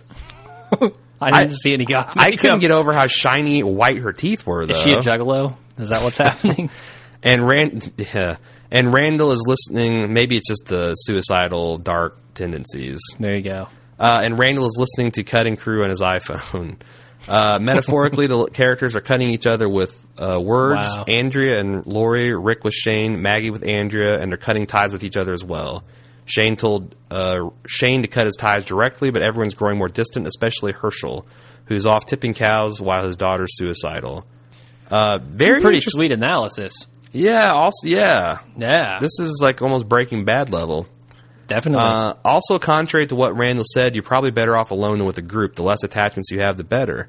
You're not tied down by other people's needs or stupidity. Alone, you can probably do what you have to do to keep yourself safe. Together, you're probably deader than Peyton Manning's neck. Oh, I didn't see that coming. That hurt. Jim, you're a minch. Aaron, Aaron, you're the T-Dog of the cast. That's right. Grossly underutilized. No. Absent. Mostly absent. No. Daniel WB said, firstly, you misread my quote-unquote disappointment email a little out of context since I pinned that after watching the season opener. The shows are getting better as characters leave the farm. Hint, hint. The barn shootout should have drawn a small herd of zombies, which would have put some giddy up on everyone leaving Herschel's. The rapid-fire cutaways between the DPW site and the farm really drew attention to how lame the farm is. Yes. Who is a suicide girl, and why did she come out of her coma? That thread made me really appreciate my DVR's fast-forward button. I agree. Also, T-Dog needs a new agent, and will Lori start showing before she dies? That's all very good questions. Daniel WB's got Lori on a 9-month clock. Tick, tick, tick, tick, tick. She has to stay around long enough to have a zombie baby, so... T-Baka from the ABQ had a follow-up question. Why is the group worried about Randall's people coming to look for him? The guys in the truck were not going back to his group and confessing that he left Randall there in the fence. He would look like an ass for leaving Randall behind. Wouldn't he go to his group and say that he got eaten by walkers or that Rick killed him? They don't know the area. They wouldn't know where to look. It's kind of weird that Rick is suddenly completely antisocial. Like, no new people entering our group. Even this quote-unquote kid that just got mixed up with the wrong people. I'm surprised that wasn't an option. Like, we'll rehabilitate him. His crew is going to leave him to die. We took him back and fixed him up and nursed him back to health. Miraculous health. Yeah, I mean, you would hope they could set that up better. Like, maybe they take in a survivor, and it turns out that he's a horrible person and tries to kill somebody. Yeah. Then I could see Rick being justified not taking any more people in. Right. Rachel from Cleveland had a few stray thoughts, predictions. Rick has completely emasculated Shane. If you drank every time Rick belittled Shane or said, she is my wife, she is my son, that is my baby, she is my son, that's disturbing. During the episode, you'd be nursing a hangover on Monday. Rick rubs his family in Shane's face, then visibly considers abandoning Shane to fend for himself in an impossible situation, only to emasculate him by framing his rescue on a set of conditions. That Shane surrender himself to Rick's way indefinitely. Shane's balls must be pretty sore at the end of this episode. And his armpit. But surprisingly, I think Shane lives to see season 3 because Lori's death at the end, it has to be at the end of season 2, not Shane. The writers must want us to hate Lori, or at least not mind having her gone, because this episode has pushed my tolerance for her beyond the limit. I officially proclaim her irredeemable. You've got the Rachel from Cleveland, I've had enough limit. She's an anchor to the group. She's a root of the violent dispute between the two most experienced, capable leaders of the group, which will inevitably create the prominent fracture in the group as a whole. Proof that we're not just misogynist assholes who hate Lori. This is a woman saying, I hate Lori. I don't know. Everyone hates Lori. I think that this show does a horrible disservice to women, honestly. And not since, this is my thoughts, not Rachel's, not since Popeye versus Bluto have I seen two guys waste more time over such a worthless, trophy, quote-unquote trophy of a woman. Back to Rachel. And they're both similarly thin. If these people split up, they're all dead, save a couple here or there. Also, how dare she bitch about something as relatively safe, stable, normal, and relatively easy as cooking and cleaning. Yeah, no one likes housework, but would she rather take the responsibility of zombie watch, or zombie slaying, or zombie burning, or on occasion zombie bait? Lori is reckless, self-centered, righteous, and clueless. She's got to go. Yes. Amen. David L. says, good episode, a lot going on. I must have missed a day in school where they taught you to let people's suicidal feelings alone to work it out on their own. Yeah. Andrea accomplished a difficult task by sounding crazier than a suicidal person. Alex S., I would really like an entire episode focused on Daryl, T-Dog, and Dale. Have them stuck in a zombie-infested building and need to fight their way out, something along those lines. I think that might give them some much-needed character development. Who would you want an episode like that to focus on? Well, Not obviously Dale. Daryl, because we all love Daryl already. Daryl and T-Dog and Glenn, I think, is a good start. You're just done with Dale. You don't even care. You don't want him. I mean, what the fuck? No. Yeah, I mean, I like Dale for what he is, but he's not and never has zombie slayer. been a zombie slayer. Yeah. Whereas I could see T-Dog because Although- he has a vicious curb stomp. It would be kind of cool to put Dale in that role and then have him choose to sacrifice himself to save someone at the end. Like the only one that so far voluntarily sacrificed himself. Maybe Everybody else put has his been money where his mouth is and say Shane. Like stay true to his principles. Yeah. All right, so yeah, I'm kind of on board with the Daryl T-Dog and Dale train now. Sure. Awesome. Can we add Glenn to it? Yeah, I want to see more of Glenn. I like Glenn. I wonder if who would be the leader in that group. I would want to say Daryl, except for Daryl just wouldn't take it. Daryl doesn't want to be the leader. Daryl doesn't want to be a leader. He wants to bitch from the rear and out badass everyone. That's his primary goals. Yeah. He kinda just think- wants to be left alone to do his own thing. I kind of think Glenn would be the leader in that group. He might be. He would certainly be the strategist, right? Yeah, because he seems to Yeah. take charge in that kind of way, even with Rick. Like, this is what you need to do, Yeah. this is what I need to do, and everybody's like, yeah, okay. That's all the feedback we have. That's all the feedback we had. Great. It didn't take too long, about a half hour. Kick it to outro. Yeah, definitely. Keep up with Jim and I on all the podcasts we do and all the shows we cover at baldmove.com. Get at us an email, watchingdead@baldmove.com, facebook.com/baldmove. Tweet at us at baldmove. The way you can support us is, number one, tell your friends. Number two, leave us positive iTunes reviews if you haven't already. Both of those things help us get the word out and grow the audience and get more feedback and more fun for us. And if you want to help keep us free and no bullshit commercials and no bullshit on our site, please use our Amazon.baldmove.com link. It costs you nothing.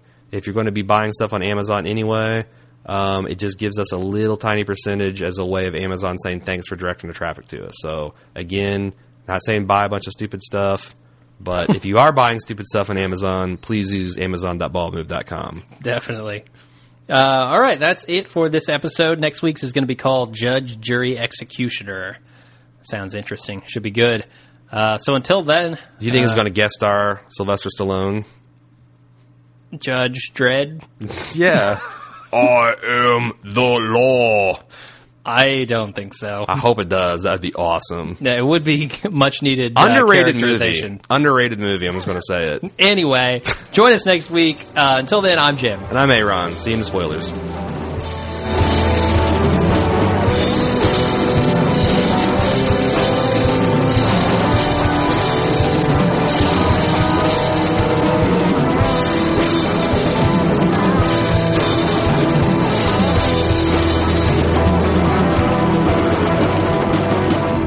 And we're back. Let's go ahead and run the preview for next week. On the next episode of AMC's The Walking Dead. Do anything! Shot at my boys. Try to take this farm. Just trying to tell me you're innocent.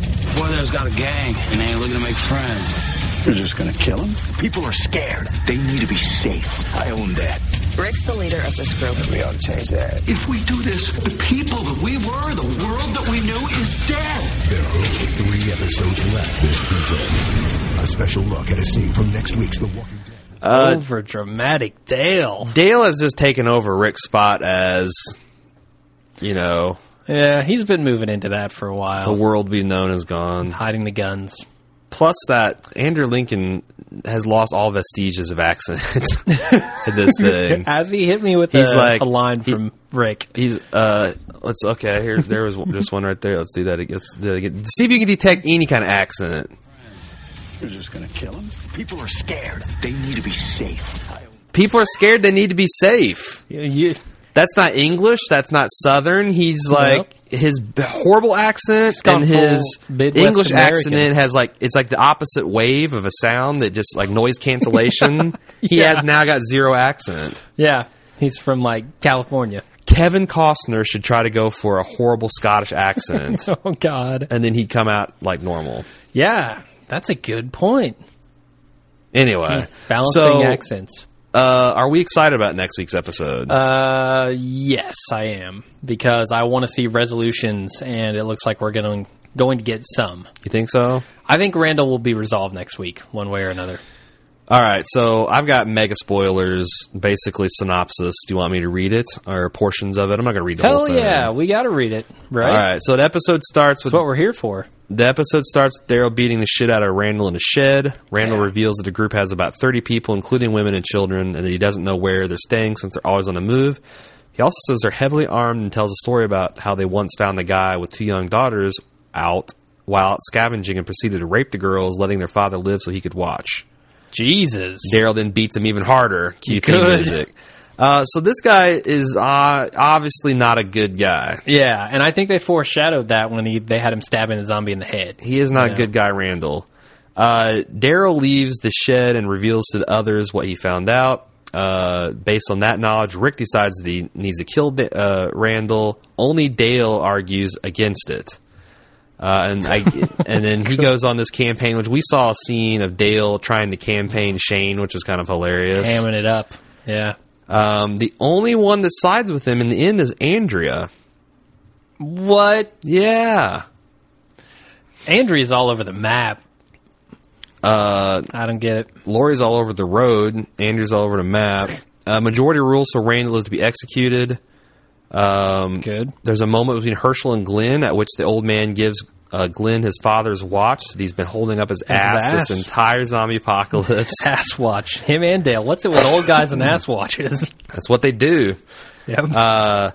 But they hold that uncomfortable hunk of metal up their ass, and then that he gives it to him as a way of blessing his relationship with his daughter.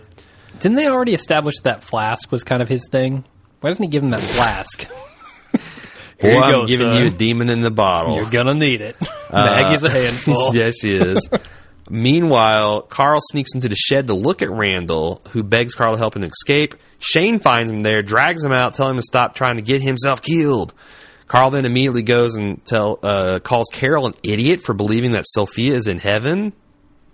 Who does that? Carl. Oh. Carl. Wow, Carl turns atheist. He goes, channels his inner Bill Maher. Bill Maher. Yeah. Apparently zombies don't go to heaven. This is Carl's theory. Richard Dawkins. Rick asks him to apologize and start thinking before opening his mouth. I think that's what he did do. Yeah. Yeah. Then he steals Daryl's gun, finds a walker stuck in a swamp, and tries to shoot it. Before he can do that, the walker breaks free and attempts to grab Carl, who freaks out and runs away. At nightfall, Rick takes Randall to the barn and prepares to shoot him, but Carl comes in to watch. Rick pussies out, can't do it. Near the woods, Dale finds a mutilated cow and is attacked by the same walker as from before, who freed itself from the swamp to follow Carl. Dale doesn't get bit, but the walker tears open his guts before he's killed by Daryl. Dale's wounds are too grave, and Daryl performs a mercy killing by shooting him in the head. Oh, episode. Hell yeah. So now, the anonymous source sent us this, and they also sent us some screenshots showing Zombie Shane. Zombie Shane and a gun to Dale's head. So to substantiate the mercy killing aspect, and also sent in a image of Carl Jr., I think, lining up the shot on the swamp zombie. I don't think that was Zombie Shane. It was a very low quality resolution of that. Okay. I recognize the Zombie Shane by the lobes, for sure. Yeah. So I think that's definitely, at this point, this is as well confirmed as the Sophia thing was at the same point as last year. We have gotten some conflicting spoiler reports. There were some reports that Zombie Shane's going to bite Lori and Rick has to kill Lori. But our inside source is saying that those are not good. Those are not accurate spoilers. Yeah. So if you see those on Reddit, just, if you got confidence in our source, then discount those. If not, we'll get a new wrinkle on our ass and we'll call bullshit on our official spoiler source. But he's been right so far. Yep. He or she has been right so far. Anything to say about all that? Honestly, I think Dale dying is a great thing. I don't think it's great. I think I'm okay with it. Like, I don't think Dale is a huge player at this point. Which is a good reason to kill him. Streamline the cast. I don't know why they're killing Dale and presumably Shane. Because it seems like they're the two with the most contentious views on each other, and they're just killing off that thread by killing both of them. Like, wouldn't one suffice? Wouldn't killing just Shane kind of close off both of those loose ends? Yeah, but with you Rick still got and Dale. You still got Dale, and so they just don't want to deal with Dale anymore. I just think he's an unnecessary. Look, you've got only so much screen time, and would you want to see Dale over anyone else in the group at this point? Lori. Okay, granted. I'd rather Lori be dead, but you're right. I actually think the slim possibility of redemption for Lori is that Shane gets killed and she settles the fuck down. I don't see it happening. I don't either. I'm just saying. Andrea's still around to call her on her bullshit. Yeah, I don't know. So, but she can't say that nothing ever bad happens to Lori. That's something that we didn't really talk about in the main cast. I wish we had. The fact that that's a pretty accurate critique of Lori. Oh, it is, and I think it vastly affects. I mentioned a little bit about her viewpoint. It really affects the way her character views this world. Yeah, everyone else is totally alone. They have nobody else except this group. Lori's got her whole fucking family there. Yeah, that's true. No one has any connections, family connections, other than Herschel. Yeah, and they're the new part of the group. You know, I mean, and I'm sure eventually none of them will have connections either. Maybe one of them will be left or something. And at what point do you think this group's going to trust enough to start letting new members back in? I don't know if they'll ever do that, especially after what's happening with Randall. Well, it has to happen because of we've heard about this Michonne stuff. That's a good point. Maybe a girl with a samurai sword dragging two zombies behind her makes you sit up and take notice. Yeah, or maybe there's something about her character that they trust intrinsically. Let's talk about this too. You started to mention this in the show. We had to edit it out. The fact that Merle might be running with this pack. I'm wondering, yeah. This seems like the type of pack Merle would run with. Rape two daughters in front of this guy's face. Yeah. Definitely has the feel of Merle on it. And also, I'm wondering if this is, because we just got, we'll talk about this here in a minute, they just announced that they've cast the governor. Yeah. We've got this band of people that's raping and pillaging and taking things by force. It seems like maybe this is the introduction that they're going to follow them to the prison, and this group is going to be the genesis of the governor. Maybe.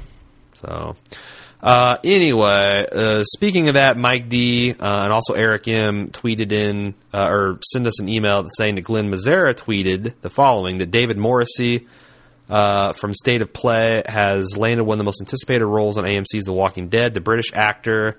Oh boy, another British Southern swinging accent. for the Southern accent is set to join the mega hit zombie drama as a new series regular in season 3, playing the Governor, a popular character from Robert Kirkman's graphic novel that serves as the basis for the AMC series. The Governor is the leader of Woodbury, a small settlement of survivors, and becomes the chief antagonist for The Walking Dead's lead Rick Grimes and his group. Morrissey, repped by The Collective. I don't give a shit about any of that stuff. Anyway, so the other interesting thing about this is in the comic, the governor gets his hand cut off and Rick gets his hand cut off by the governor. Mm-hmm. It'd be interesting if Merle was in that group and it's like, I want you to cut this boy's hand off like he cut my hand off. Yeah. And that's like, whips the crowd into frenzy and whoosh, there it goes. That'd be cool. Or maybe he makes Rick cut his own hand off like Merle had to. And then feeds it to him like that. What are we? Is this Sin City or The Walking Dead? Jesus Christ! Man, it's gonna go some dark places. It has to. Yeah, I mean, there's some have you gotten any of the governor sequences? No, I haven't. No, I need to read that stuff. The most fucked up thing I've ever seen in the comics to date.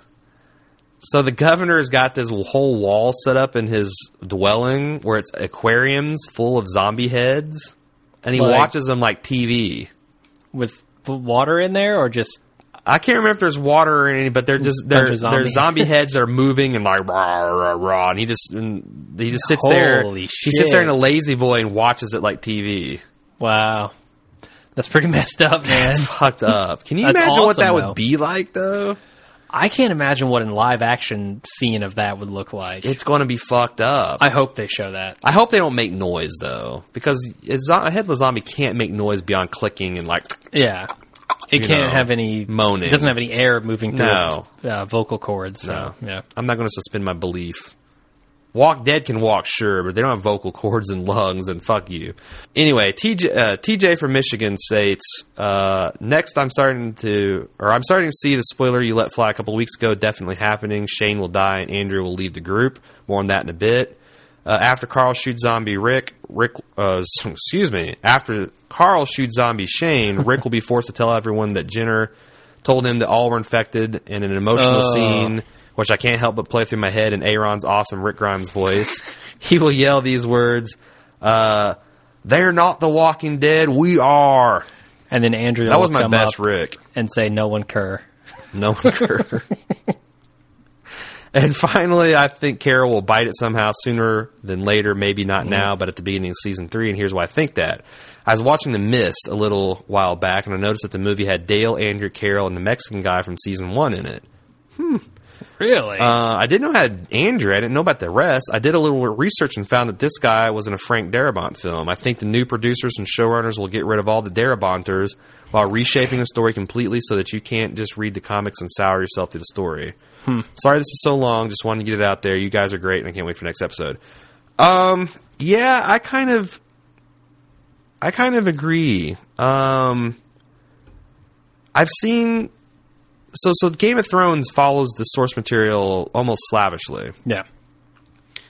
Justified, I've been reading some of the novels it's based on, and they do a really good job of taking the best out of the best characters, the best dialogue. It's like they pull out the best characters, the best action scene, and the best dialogue, and then they blend them up into a pleasing order. So it's like you recognize where it's coming from, but it's in a completely different setting out of a different character's mouth, but it's still awesome. Yeah. Walking Dead seems to be taking this approach of, we're going to take some of the stuff from the comics, but we're going to put twists on it, and some of it works, some of it doesn't.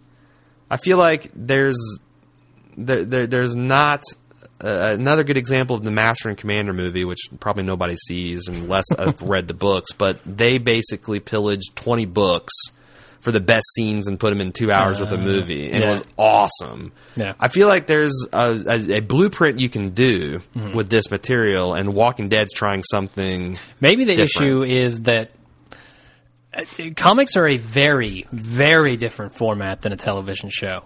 Comics can gloss over things that television doesn't really gloss over, and it can span lengthier periods of time and jump around in the timeline a little bit more than TV. I think people are a little bit more forgiving of plot holes in comics too. I would say definitely, yeah. So they're having to fill in a lot of the holes that the comic book doesn't have to explain, doesn't have to deal with. I wonder if they're just having trouble with those parts, because I can see the CDC is cool, I can see the prison is cool, I can see all this stuff is cool, although CDC wasn't in the comic.